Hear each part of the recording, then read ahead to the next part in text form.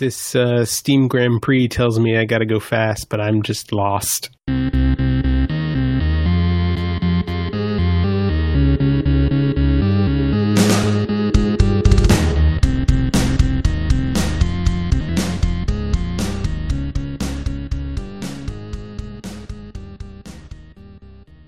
Just nerf it. Decibel level over 9,000. Nice. Man, that would be really, really loud. I don't think you could physically hear it. Your ears would explode long before you got there. I'm pretty sure most of the rest of you would too. Yeah, you'd be super dead. Is that like an ultra brown note? I mean, it's some kind of note. Speaking of notes, that's a good note for starting off episode 162 of We Were Gamers. Welcome back, JJ. Hello. And Michael. It's good to be back. I'm Andy. This is a podcast where we talk about games because we don't have time to play them. We're here for you to tell you what we like to spend time on. Yeah, that's it. Basically, yeah. Right? That sounds good. Okay. Mm-hmm. Michael, at one point when he joined this show, had an amazing version of the intro where he kind of like explained it in one sentence. I have since lost that. So I've been trying to find it ever since. Mentally, I don't remember not what physically. Episode that was. Oh, what a fun weekend. We just wrapped up SGDQ, Summer Games Done Quick, the speed run marathon where a bunch of people from around the globe, in fact, play games as fast as they humanly can, or in some cases, slow walk games that they should be running fast so that they can meet donation incentives. It's a donation charity run. I watched more of this one than I actually think I've watched of any of them. Is that true for any of you? Probably not of any, but I definitely watched more of this one than I have of the last couple. Yeah, I was going to say, I don't know that I feel like some of the early years I watched literally every minute of some of them, but definitely I watched quite a bit more of this than I feel like I have the last couple of these. Wow. Any of them? Like every minute? That's 7 days. Well, they weren't 7 days back then. That's true. Yeah. It was That's like true. A weekend or whatever. And yeah. I don't know why I feel this way, but I watched a lot of ADGDQ, but I feel like especially this year with AGDQ and right now as with summer, not only did they bring in a lot of new games, they brought back the greatest hits immediately without like doing a lot of filler. They found a lot of interesting, fun games they haven't played before, like some of the Looney Tunes games randomly. And then also a lot of randomizer runs. We'll explain that in a minute. And ROM hacks and other cool stuff from the kind of like fringes of the community have shown up too. And Kaizo, yeah. Which is a shorthand for Super Mario ROM hacks that are extremely stupidly hard. And I like to watch but would never play. AKA Mario Maker 2. Yeah. I don't know, but for some reason, not only did they shatter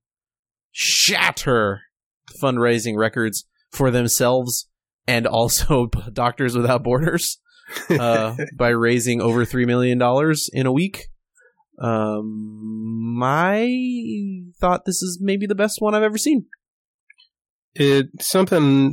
Everything came together right for this one. I don't know what it was, but the involvement of the crowd, the scheduling I thought was great this year, just start to finish. Oh, it was wonderful. I mean, perfect scheduling. I know, JJ, maybe you don't get a kick out of some of the RPG runs that much, but I do get a little happy when they're kind of near the end because people are really into them, which means the stream is really fun to watch at the end. Not only because they're raising tons of money, but like it's almost like traditional runs, like Chrono Trigger ended this one, so a lot of people knew what to expect and they were there for it, you know? Totally. And I'm for that. It is fun when the streamer is having fun and when the people watching are all having fun. I just don't enjoy the fact that those moments of fun get spaced out over 6 hours when they could finish it with, something like Metroid or a game that's faster and also fun, right? they did that. I really enjoyed the randomizer Metroid Mario or Metroid and Link to the Past crossover weirdness that they had this year. I think that was a great one. And several of those Kaizo style Mario hacks that they had were really, really fun to watch also. Did you guys catch any of those? Yes. So I watched the race, the blind ROM hack relay race. Oh yeah, which was just and it was incredibly well put together, the game itself, and then entertaining for every single round of it. Yeah, and the levels were all like weird puzzle and execution focused kind of things, and then also like this strange blend of just like, what do you do here? Yeah. You just like, walk into this random room and it's like barriers on all sides and you have to find a way to squeeze a shell through this little gap to hit a button to start a whole chain of events or whatever. The button that turned the room upside down and you had to figure out how to drop a key from the top to the bottom. Yeah. Yeah. Oh, so cool. Sometimes in those I feel like it's a little bit difficult for people to connect to them that don't play them because there's a lot of inside jokes and a lot of internal practice. And while you can appreciate like, oh, okay, that button's hard to hit, for somebody that would play it from the outside, you're like, oh, I would just get frustrated because I wouldn't know that there's a secret door here or like a hidden button or whatever that the runners know because they either programmed it or whatever. So it's kind of a little bit clicky. But what's not clicky, I think that it kind of falls into that category, are the randomizers, where the game is still the game, but like all shuffled up. So yeah, Link to the Past or whatever. Maybe for me more impressive was the Link to the Past and Super Metroid game put together as a like collaborative / race thing, where I thought not only was the couch, aka the commentators, amazing for that one. That was maybe one of the most fun runs from the commentating perspective, and also fundraising. Like they found a lot of ways to bring in a lot of money during that run, but also like watching games that sometimes get a little bit stale at these events become almost brand new because you're like, what is happening? Why is Samus finding the mirror shield in, that sort of stuff? How do you guys feel about randomizer runs?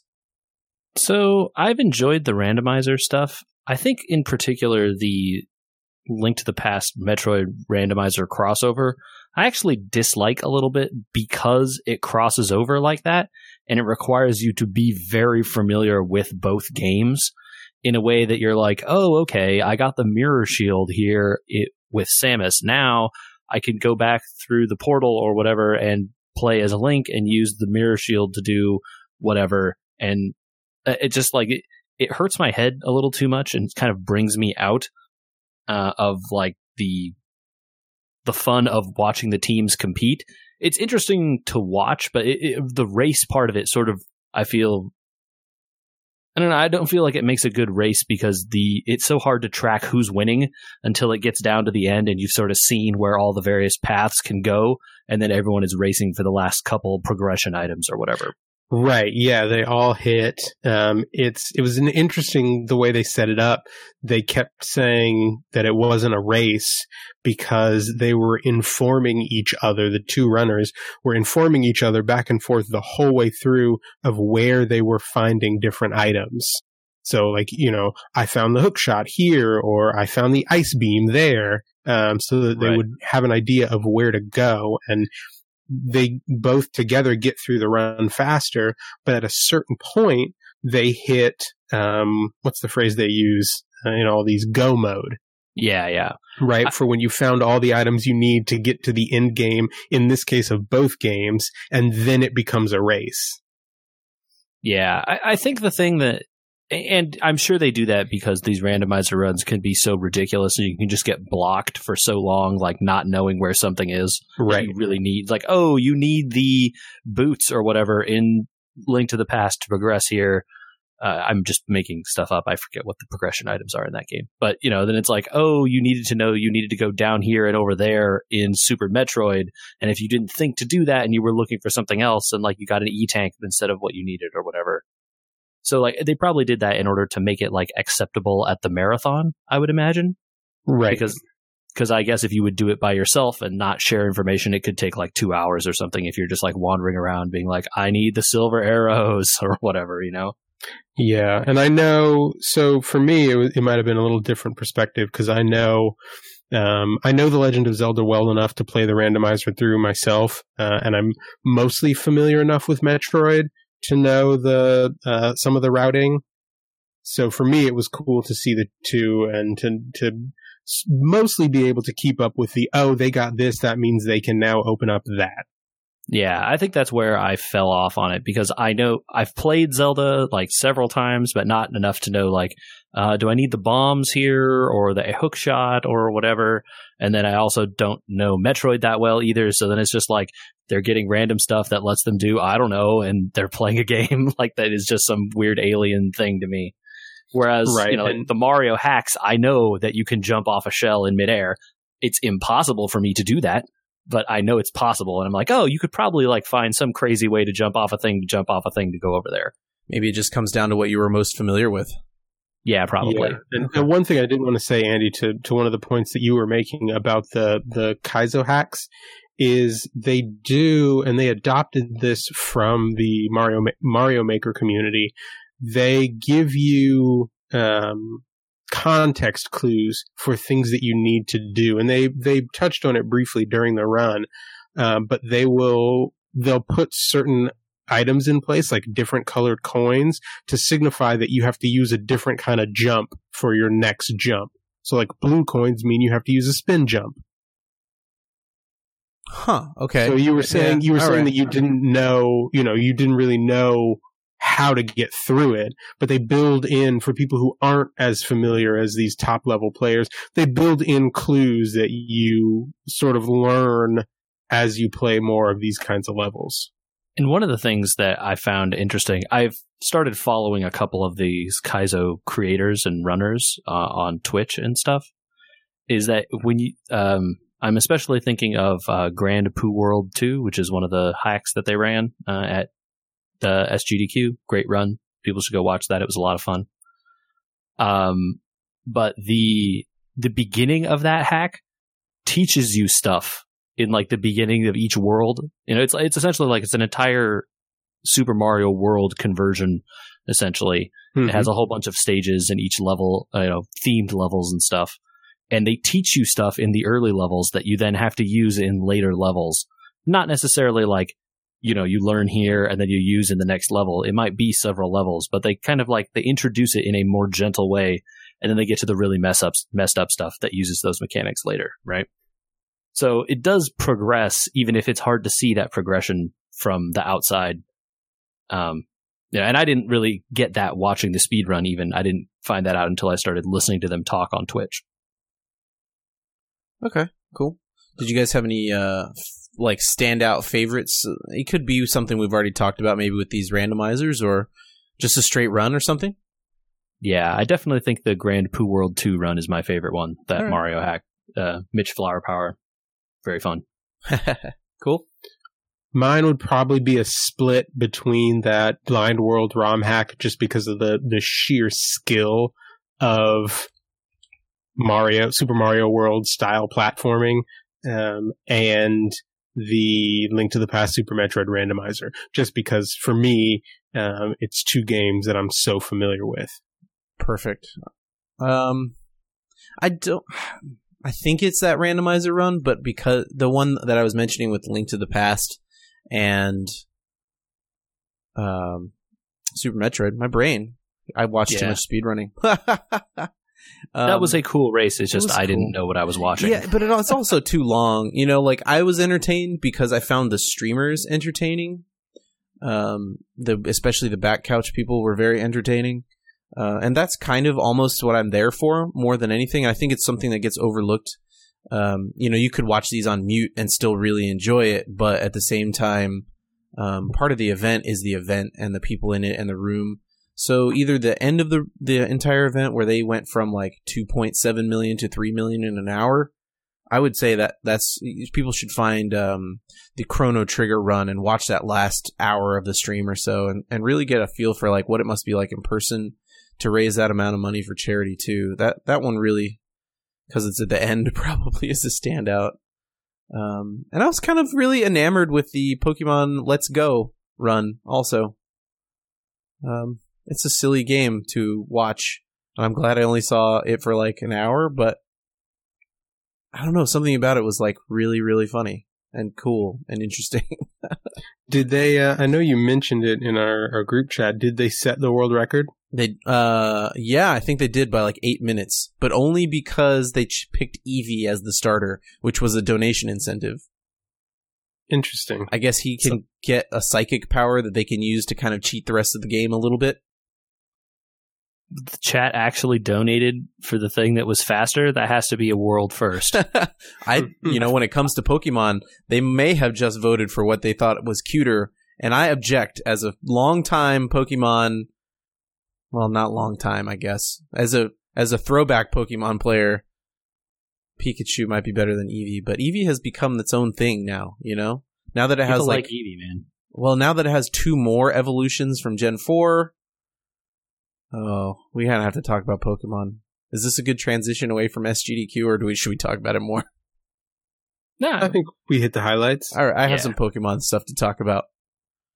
So, I did a Pokemon thing this past weekend that maybe we should talk about for a second.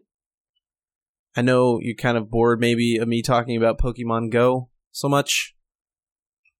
I don't know. I don't know what we're talking about yet, so I can't tell if I'm bored of it yet. So they didn't used to have raids in the game back when we maybe tested it out in 2016, and then everyone was kind of bored. And not only do they have those raids now where you can kind of get together with up to 20 people and fight a very strong version of a Pokemon, like 10 or 15 times as strong as they should be, sort of thing. They have what they call community weekends, and they do them a lot during the summer. And this community weekend, they had raids at all the the gyms had raids from 4 to 7. Like, no matter what, every single one, 4 to 7 raids. Wow, okay. Yeah. And so people get together in these, like, really populated areas, like the Spectrum near us, which is a huge shopping mall. A lot of those outdoor places where you can walk to a bunch of different gyms. And they all go play the game together, because you're likely to find a raid and be able to battle, whatever special Pokemon they put in that raid weekend. So I went to try one of these out, and it was more fun than I expected. Because really, honestly, we were done in about 45 minutes. Like, it wasn't a problem to find a group for any of these things. You just walked up and hit the entry lobby. Other people saw you hit the entry lobby, and they joined the lobby. And then you did your little Pokemon battle, and people got really into whether they got a shiny thing or not. And that was it. And you got a bunch of items for doing it. And I had a good time with a few people, Ryan being one of them, because he plays that game. And I expected it to be kind of lame, I have to admit. Like, I thought I was going to come on the podcast and be like, guys, this community thing, it saved me from playing Pokemon Go. Not doing it. Right? Like, oh, okay, the raid battles are basically impossible anyway, so I'm not into it, and, like, there's no way to go further, and the game is gated, and it's time to quit Pokemon Go again. And instead, I came away with the opposite opinion, especially hearing some stuff about this new Harry Potter game, which I'm curious if Michael's going to play, being very into Harry Potter, which Niantic also makes. Which people are saying is kind of like Pokemon Go with more stuff to do. And I kind of realized Pokemon Go currently has the right amount of stuff to do. You can go do the super fancy weekend event thing. You can maybe, if you happen onto a raid during the week that you can, like, organize or whatever, do it. But also, I don't ever think I'll be paying money for the game. And that's a good feeling in today's world, maybe. I don't know. It was kind of weird, but also kind of awesome.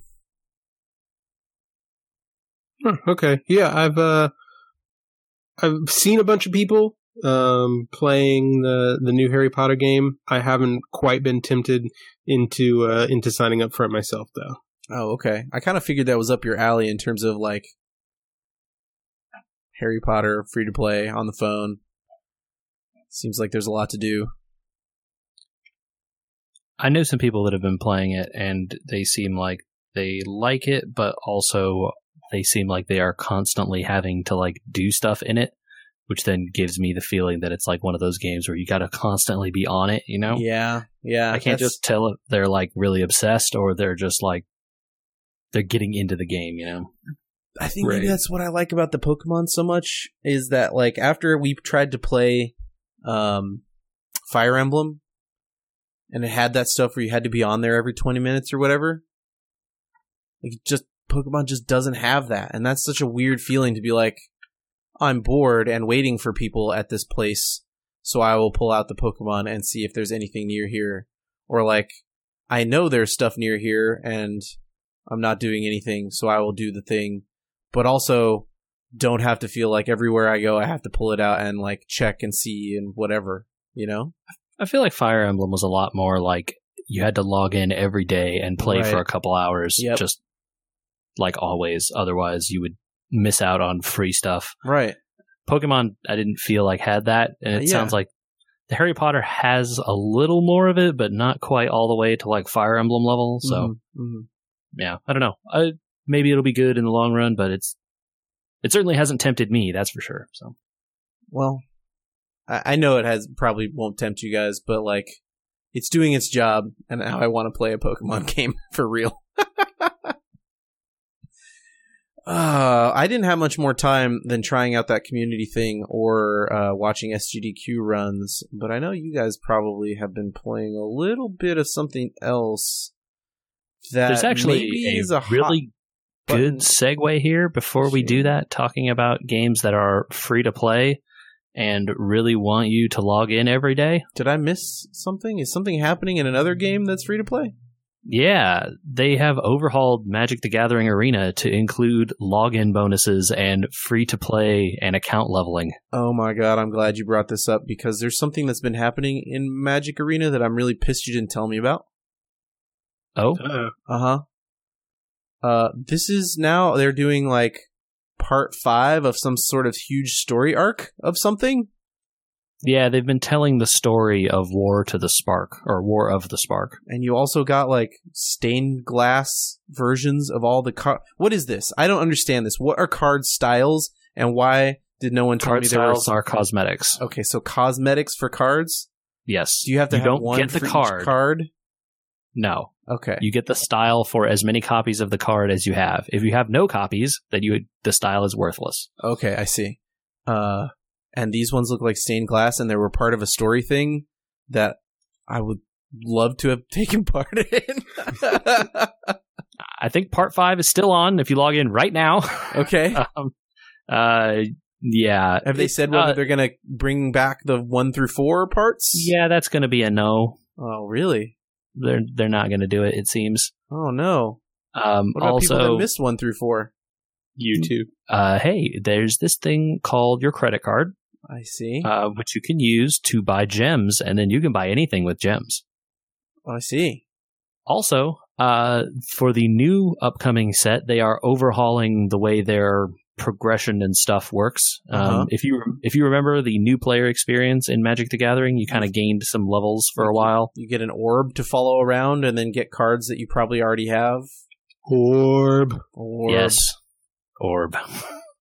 Well, I hope you liked that, because they're going to be releasing a new leveling tree with every standard set now. Starting with the newest set, Magic 20. And there will be a new tree and new levels to gain, free for everyone up to a certain level, or you can pay and get access to higher tiers of rewards for those levels. When is the Magic 2020 happening? Like 2 days from now. Oh. Didn't they just release an expansion? In like 3 months ago or so now. 4 months maybe. What? 3.5 months. Man, it doesn't feel like I've been away from that game that long. They do 4 a year, so I think that's every 3 months. They're on track. Makes sense, yeah. Or 3.5 or something. How are you? Yeah. I assume you play this basically daily or weekly, if not daily. I definitely try to play it daily, but obviously I don't always. And I think the unfortunate thing is the way they have changed their rewards with this new system. The previous way was for every 15 wins you got a week, or sorry, every 5 wins you got up to 15 in a week, you were rewarded with packs, right? So like you get 5 wins, you get a pack, 5 more wins, another pack, 5 more wins, third pack every week. Just, get them whenever you want. Play them all at once, get them in one day. If you win a bunch, great. Or play them a day, a game here, a game there over the course of the week and get it done. Well, this new system requires you to be logging in every day in order to gain levels to get the packs. And the levels, it seems you only get up to like 100 or 200 experience per day from wins, and the rest is, completing your daily quests. So there's no chance to come in at the end of the week and do it all at once on the weekend. No, you've now missed 5 days worth of logging in or whatever. Oh, wow. Uh-oh.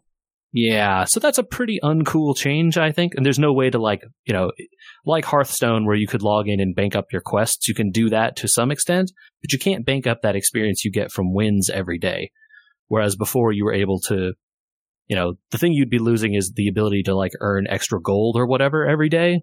And like, well, okay, I don't care about the extra gold, but the packs I care about, and those are gone now. Oh no. So that's actually less incentive. I was kind of like hoping I could get in there and play that last section, and then maybe they'd bring those cards back or something, because those looked really cool, and I like playing story mode stuff. It's not a story mode. You still have to play against other humans. Oh, I thought it was a story mode. No, dude. No. It's PvP, but like with weird rule sets. Oh, I don't want that. Never mind. Yeah, so they did one. It's like, hey, build one only using cards from these 2 expansions, play one where all the counters are doubled every time you put a counter of anything on, or undo that kind of stuff. There's no player versus environment in this game. It's all PvP. You got to play Magic against humans. Oh, PvE stuff is cool with cards. I guess I'll just go back to playing Slay the Spire. Or Hearthstone. There's a bunch of Hearthstone adventure content that's really good these days, too. That's true. I just have the gold for that because I haven't been playing. I've said it before, and I'll say it again. If they bring in earning card backs you've missed, I'd probably play again. There's also a new Hearthstone expansion that was just announced literally the day we're recording this. And how do y'all feel about Reno Jackson? He's back. So Michael has no opinion about Reno Jackson. But I've heard much about you guys' opinions on Reno Jackson and the wide gulf that separates the two of you. Mm-hmm. Anyway, no one knows what the card will do, but the character is back because they brought back the. Oh well, I'm fine with the guy. The guy had great PvE stuff to do. Yeah. So he and the League, including the Murloc and the Elf Lady and the other one, are all back. So okay, that's all. Okay, it was just too perfect of a segue from free-to-play stuff. So yeah, no, I think you're right. Free-to-play is free-to-play. But sounds like maybe Pokemon has figured their direction out, which is like, keep the game simple, mostly for kids. Yeah, you can, quote-unquote, pay to win, but really, honestly, you don't gain that much advantage. Like, I've been playing for I've been talking about this for maybe a month now, and I have a bunch of Pokemon that are plenty strong for taking over gyms. If I want to and find a gym to put my stuff in, then I get my daily cash amount total. So really the only benefit is for people that really want to do well. They have like 2 accounts and they could pay money, but like they really don't have that significant of an advantage over people other than looking at their shiny stuff in their collection. And other games like Magic and Hearthstone in the past kind of drifted into the like, we need to make more money, make people log in more so they'll pay money for stuff. Pay to win. Well, yeah. Or pay to not have to do the daily stuff. Yeah, that's my worry about this new system with Magic. Hearthstone seems to have kind of kept the till relatively level, but have increased their pace of like adding new cards, which is both good and bad. Yeah. Magic has always just been a little more expensive than I think is feasible unless you're playing a ton. Well, they've definitely brought over their what would you call it? Their market strategy, maybe, from the paper cards, right? It's not a cheap game compared to a lot of the games we played. You got to get a lot of the cards, and they don't offer that many more per pack. Yeah. The nice thing with Magic is that you can kind of build, like, focus in on one deck at the beginning. You'll make it by, like, you know, a month or two into that, and then just play that one deck for the entire expansion, and then don't deviate. Well, thankfully, the meta is much more forgiving in that way, right? Yeah, because you can play janky stuff and you'll just lose your way down the ladder until you play other people who are also playing janky stuff, and then it's, you know, fun again. Well, the ladder matters much less than in Hearthstone in terms of what you're getting out of the play, and you know, you can't play janky stuff even at the bottom of the Hearthstone ladder because everyone everywhere plays the meta decks, right? So yeah, just depends on how well they play them. All right, we delayed it long enough, and you're going to have to talk more with Michael about a game I want to hear about, Castlevania, because it's not Castlevania, it's called something else, Bloodstained Ritual of the Castlevania. Almost. You were almost there. I have a comment here. The Switch reviews for this game on Amazon are not good. It sounds like with good reason. Okay. Not good reason that you have discovered, or good reason that you have discovered? Tell me. Okay, wait, back up. Andrew, hold on. Okay. Michael, what's the actual name of the game? It is Bloodstained Ritual of the Night.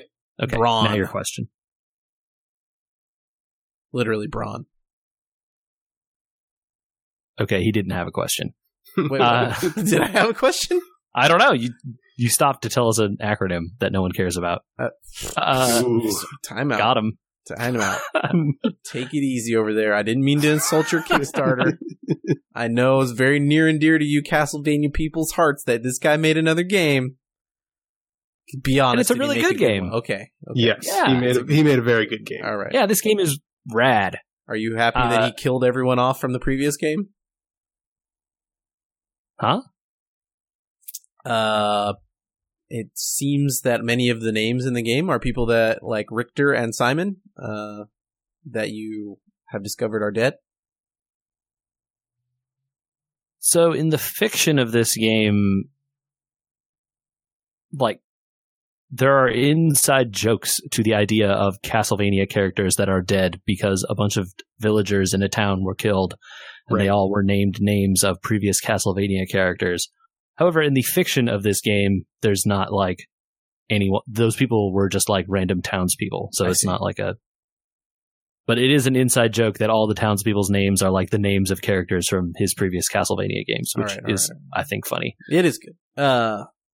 Is it Switch just a straight Castlevania game, or is it? Yo, this is like one of those Castlevania games he has made in the past. It's a little bit closer to like maybe the DS Castlevania games than Symphony of the Night. Okay. Yes, yeah, I would definitely agree with that. But that's not bad. Those are definitely still fun games on their own for sure. Even if I like Symphony of the Night better, I think that this is still a lot of fun. And especially once you get going and find some of the more ridiculous powers that exist in this game. Yeah, it really gets some stuff. I like the familiar system. I don't know if you've gotten any of those yet, JJ. Yeah, I got a couple. So Andy, the magic in this is tied to a shard system. Think of materia systems in Final Fantasy games, say. All right. Where you have 5 slots to equip one each of 5 different color types of shard, and each one does something a little bit different. But one of the types is a familiar type. And you basically get a helpmate to come in and fight with you. This little dude is just flying around on the screen all the time, and they like attack enemies or heal you or poke at stuff or fly around and be annoying. Generally, they fly around and be annoying, but they try to help sometimes. You got to applaud them for trying. You just got to love the bad AI. It's not the bad AI. It's just this thing is like, it's meant to assist you. It's not meant to do the work, right? Right. Okay. You can't just lay back and let it kill the boss. Well, you Yeah. shouldn't, right? Yeah. Definitely. Exactly. Also, it would take like 50 years because those things don't do a ton of damage. Truth. Although I've heard maybe if you level them up a bunch. So, okay, what do you know about? So the shards can be leveled up, right? Yes. There's both an alchemy system for leveling them up, and then you can also collect multiples of them to make them stronger. Yeah, there's a rank and a grade for each shard. You- And one of those goes up to 9. I think that's both of the them number. go up to 9. Okay, so they might both go up to 9. But one of them is how many copies of them you have, and then the other one is how strong it is. Right. So it's like if you have 9 copies of something, it's going to be stronger than if you had 1. But a level 1 with 9 copies is going to be weaker than probably a level 9 with 1 copy? Or the effects might be I'm different. not sure. Unclear. I think it depends. In some cases, the effects are different, because I know I just found one that increases your chances of crafting additional items when you craft something. Oh, there's so much crafting in There's this game. There's a big crafting system too. Hold on. I don't remember crafting being in Castlevania. Am I just bad memory? I think that is part of what JJ means when he says it's more like the DS ones, because I believe at least one of those had crafting. Any of the games that start with D and end with S. Dawn of Sadness. Well, so there's several of them. I think there's Circle of the Moon and Aria of Sorrow, and then Dawn of Sorrow and Order of Ecclesia. And was there really that many DS? Well, I guess the DS is a pretty long-lived platform overall. There's both the DS and 3DS ones. Right? Yeah. But the several of those games have systems like this where you had slots that you would get from enemies who would drop. They weren't shards, but they were something else.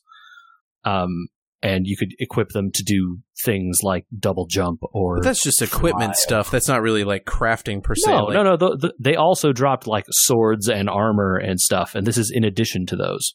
Oh, they were like souls or something in those games. I do not remember that being in any of the Castlevanias I ever played. You have been missing out. Those are cool things. I believe. But it definitely makes some of the progression in the game kind of strange. Okay. Because you'll be like, oh, okay, I killed this boss and he gave me the double jump shard, right? You're like, okay, I know what a double jump is. I understand how this works. I know there's a bunch of places that I couldn't jump to before. Now I can get there, right? Yep. That one is clear. You marked them on your map. Time to go back. Or it's hard to mark things on your map in this game. That's a bummer. Well, you only get one style of marker for everything. Yeah, that's my point. It's like, so I can't mark you can flood your map with marks. Yeah, I just wish there was a way I could be like, double jump here, some other crazy power here, ultra jump or something because this isn't high enough here, Right. And, it's just been like, but some of these powers are really weird and like unusual from even those other games. Like, I don't know how far you are, Michael. So I just got the craft work that lets you grab things from the stained glass spider. Okay, yeah. That lets you grab and move certain objects. Okay. Do you have the mirror power yet? Not yet. Okay. But I've seen the mirrors lying around in certain rooms and figured that there was some future use coming up for them. That thing is crazy. I got it, and now I'm like, I have no idea where I can go because the way this thing works is so weird and different from like the other movement in the game that I don't know what I do with this thing. Like what places can I get to now? It's harder for me to envision, Sure, yeah. So I'm really interested to see like what other crazy stuff they have because that craftwork one works in a bunch of really crazy ways already. You could use it to like grab obstacles that are blocking your way forward, but then you can use them to like hang and stuff. It's like kind of, you feel almost like you're cheating and floating in some ways using that thing. It's weird because like you can drag the obstacles, like they have like, oh, there's very clearly like a movable bookcase blocking this door, right? Right. Grab the bookcase, you drag it back, you can drag it onto a moving platform that then lifts the bookcase up to like a higher level or whatever. but you can hang off the edge of the moving platform and not be standing on the platform at all. You're just hanging on by the hand. It's very weird. Yeah. Anyway, so there's a bunch of like puzzling what you can do with that, which I thought was rad. But this thing, I have no idea what kind of stuff I'm going to solve using this thing. Do you have a bunch of the movement stuff that you have to like really practice to actually do stuff? Like Castlevania had, like way back in the day, like if you jumped and then attacked on landing, you actually like kind of like moved further or whatever. Like you missed an attack animation, so you like attacked faster and moved further. So this game does have what I think you're trying to explain, which is the like animation canceling on landing from a jump. Okay, yeah, that's what it was. So if you jump and like jump very short instead of like, you hold the button down longer, you jump higher, right? Right. But if you just do a really short jump and you attack, when your character lands, the like the backswing animation on the attack is canceled. And then you can hit attack again instantly when you land, and you can get like 2 quick sword hits out really fast. So like short jumping and attacking makes you attack faster, essentially. Okay, did they? But that is not like learn that type of stuff. Totally no. You can get by perfectly fine just sitting there crouching and hitting the attack button, which I do quite a lot. Yep. And there are shards that increase your attack speed. Yes, which is great for like the two-handed weapons, which are slow. Yes, I found one that the description on the shard is like weapons attack faster. I was like, oh, okay. So I equipped like, one of these big two-handed swords, and then it's hilarious watching them because they swing. They're like, yeah. And it's just like this giant sword swinging over your head every time. Yeah. Really cool. What do you think, JJ, of the tech system? The weapon techs? Oh, yeah. So this game has stuff that was also in Symphony of the Night, which I barely ever got into because in a lot of cases I didn't know it existed. That it seems like every weapon, I haven't gotten all the weapons, but I feel like I'm reading books and there's names of weapons I've never heard of in them. Yes.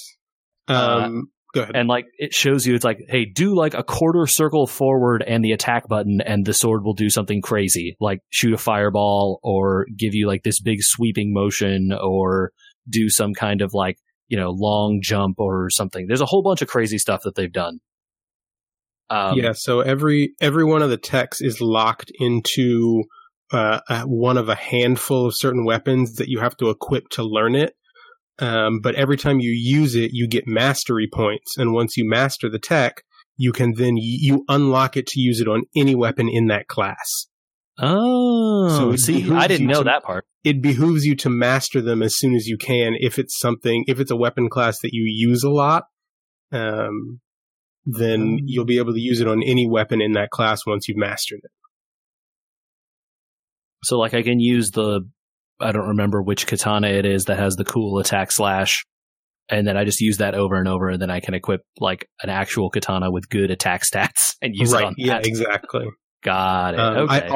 I also figured out just today by accident that if you enter the correct button combination for a tech, even if you haven't read the corresponding book, it'll show up in your tech list and you can use it. So you can kind of guesstimate techs? Well, so apparently there are 2 of them, one of which are exactly the same, except one of them has one more button press than the other. And so I was trying to do the long one because I had read the associated book for it and shorted the button inputs and performed the shorter one instead, and it added it to my tech list. Wow. Also, I think that if you just knew the inputs, I think it would just accept them. Yes, yeah, that's what I'm saying. You don't have to read the book. If you know the move, you can just input it as soon as you have a weapon that will let you learn it. Yeah, and that's pretty similar to how it worked in Symphony of the Night, where like, hey, if you have this the Alucard sword, for instance, it lets you do like a teleport move and a backwards attack like 2 or 3 times, and then it teleports you back. And you didn't need anything. You just needed to have that sword and know that it could do that. There's nothing anywhere that tells you it works like that. It's just like a secret move or whatever. And this, at least in this one, they tell you some of the secret moves. The crazy one I found is, have you tried the one with the shoes? What? The spinning kick or the one where you can the like downward heel smash. I found two. The spinning forward kick. Yes, You I think can that's one of chain the that. first ones, up to 3 times. Yeah. You can get really far forward in the middle of the air using that. Oh, interesting. Yeah, I bet you can. So you can input it in the air, and then so you jump, and at the height of your jump, use that kick to slide forward a bunch, to probably to areas you're not supposed to get to without the double jump. Ooh, now I want to see someone speedrun this. Yeah, I totally believe that. Because like I'm sure there's other inputs on some of those shoes or the other early weapons that you don't know at that point that might be useful for this. But that one in particular seems like you could get some places that you probably shouldn't. I'll make you a bet right now that you won't take, but AGDQ 2020 will have this game. Oh yeah, I'd be surprised if they didn't. yeah. The next speedrun thing they do will have this game because it seems like it's relatively popular. Also, it seems like there's going to be some crazy strats. Yes. Cool. And this game seems like it's probably very easy to get brokenly powerful at. It's like if you knew where to go and like which shard is super overpowered, you just like farm a guy until you get this one crazy shard and then you run around and murder everyone. Well, there's also the 8, 16, and 32-bit coins. Have you found any of these yet? You buy them, yeah. I definitely found one, and I bought like some weird lightning lightsaber thing, which has been cool, but I have now found a way sweeter sword than that. Yeah, so Andy, there's a one particular item that you can find and or buy from the shops. They are Bitcoins, and they come in 8-bit, 16-bit. They make you buy Bitcoin to play this game? Oh, yeah. Yeah. Is this thing mining on your PC in the background? Have you checked? Wasn't that their April Fool's joke? I think Yes, so, it was. actually, yeah. That's funny then.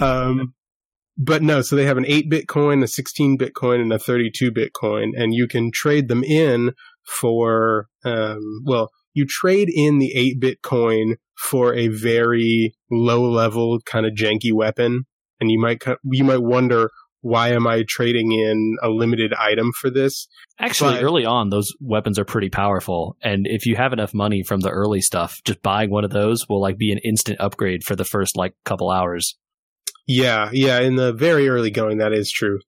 But as you get the higher tier coins, you can use them to upgrade those items into some really high-powered stuff.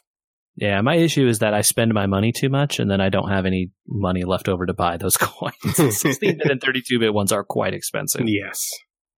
But I've just kind of been going nuts with the crafting, man. Like, there's so many shards you can level, and I heard today something that I don't know if I realized. It doesn't seem to tell me this anywhere. If you level some of the shards to max level, the passive ones, which are yellow, Yes. if you get one of those to level 9, it becomes a clear shard, and A it's skill just shard. an on-off switch. And you just keep it forever. It's permanently active if you want it. On-off Yes, switch for what? they do for the passive upgrade that it provides. Got it. So if they you do don't tell want you to that have- somewhere. Yeah, if you don't want to have resistance to petrification or bonus strength or something, you could turn it off. God knows why you would want to turn it off, but Yeah. if you wanted to be weaker, I guess. But the ones I saw some people online talking about ways to farm money. You can get there's one that makes the candles and the like various lights and stuff drop coins worth more value. Okay.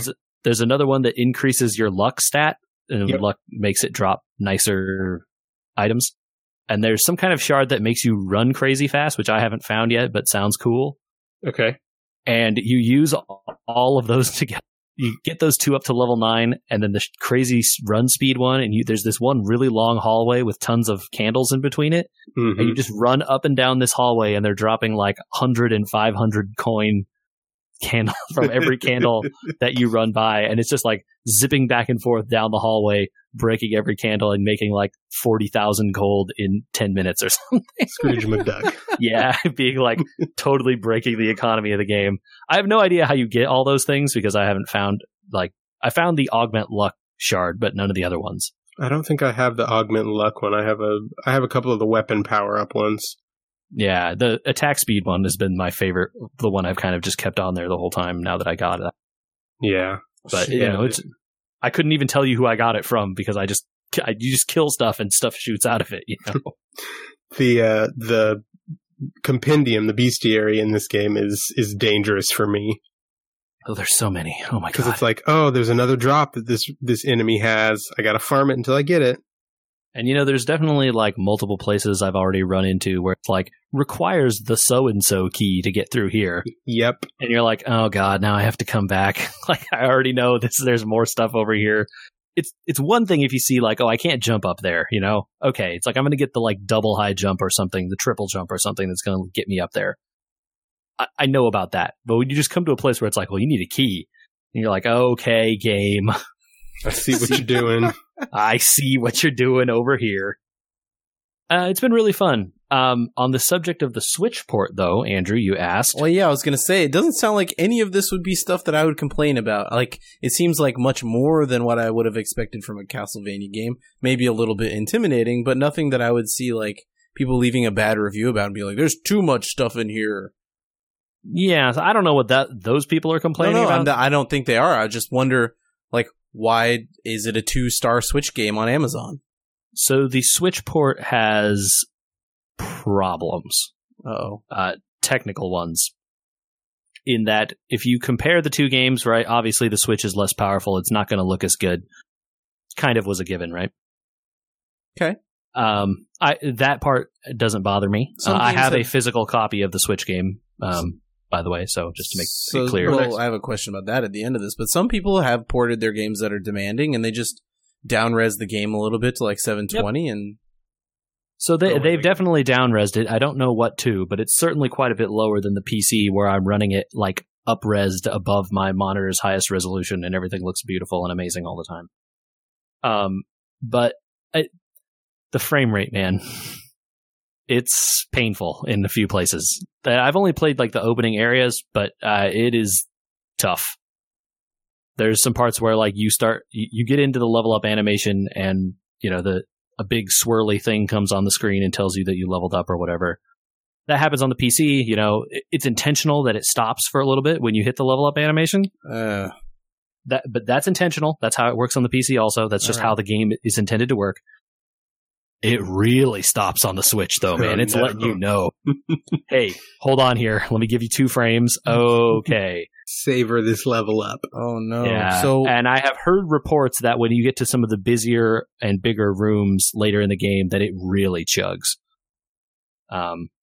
Which these are the kinds of things they can fix with time, hopefully some patches and stuff. Also, apparently, the initial release of the game, if you just put it in and play and you don't download the update, there's a progression breaking bug that is unfixable and will kill your game. So what's the fix for that? I mean, like, you've got a hardware release of this in a cartridge. They can't patch all that possibly, can they? The patch was out the day the game was available in hardware. So you had to plug it in and download the patch before you started playing. Not just the game breaking thing, but the chugging and all that. How can they possibly fix that? Yeah, you fix that with patches, man. That's the only way. Oh man, that's going to be a rough go. So they have apparently letters to the backers went out, or not letters, but emails to the backers and stuff, and said that they have heard people's complaints about the quality of the Switch port and that they are working on it. So I don't know what that means, but they sounded very contrite and sad, and that they were refocusing some of their development efforts to get the Switch port back up to snuff. So. And I will say this is probably a good time to interject this. It is very nice to have my faith in a Kickstarter game actually pay off. Totally. Ours paid off last on the Battletech thing, but yeah, it seemed like they were headed down the possible road for there for a minute. It was one of these where it was like a mega successful Kickstarter, right? Like, Mighty Number 9 was, right? Yeah. And just kind of like it was super successful back in the heyday of the Kickstarters. They kind of stopped doing them because of, things that have happened since and some not delivering. Or the Epic Store debacles where they have now changed what codes you can get. Oh, yeah. And, so people have kind of become wary of these Kickstarters and how they have delivered or not. And this one had been gone for a pretty long time.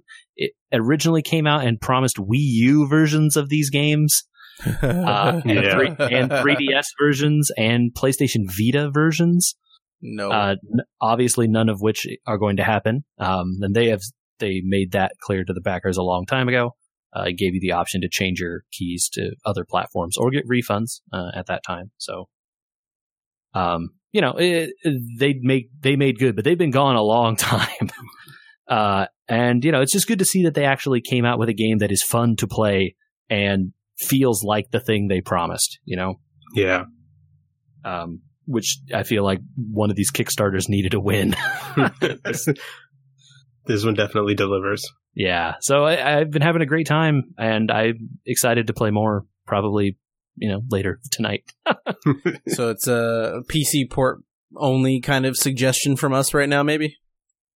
I am told the PlayStation and the Xbox versions are good. I haven't played it, so I don't know. But people seem to be okay with those versions. It's really only the Switch one that people seem to have issue with. Okay. For now. Hopefully they'll fix it up and then it'll be play wherever. Because this game is the kind of game you definitely could pick up and play for 20 minutes, find a save point, shut it down. Right. Good. Seems like you would want to play it on a Switch. Like a lot of stuff that we've been talking about seems like, I could see myself playing Castlevania in 20-minute chunks. Sure, put it on my Switch. Yeah. You don't even have to find a save point.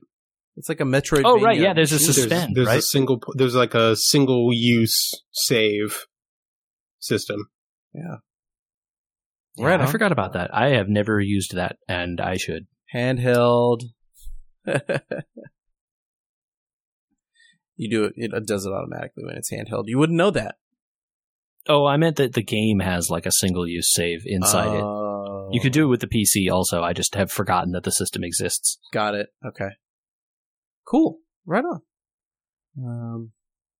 Man. We tried some games on the stream, just so people know. There's video out there of us playing Portal 2 while JJ was gone last week on YouTube. Some World of Warcraft stuff also. I think we've kind of run out of time for talking about games today, but there's a lot more to talk about next week, I'm sure. We didn't even do any news. It's a lot. It's a lot. It's always a lot. Just a lot. Hey, by the time this comes out, I just have to mention Stranger Things. It's coming out soon.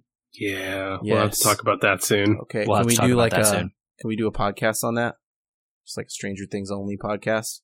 Probably, yeah. I'm sure we'll have enough to talk about. We're going to watch it real fast over here, I'm sure, because that's one of those things that will not...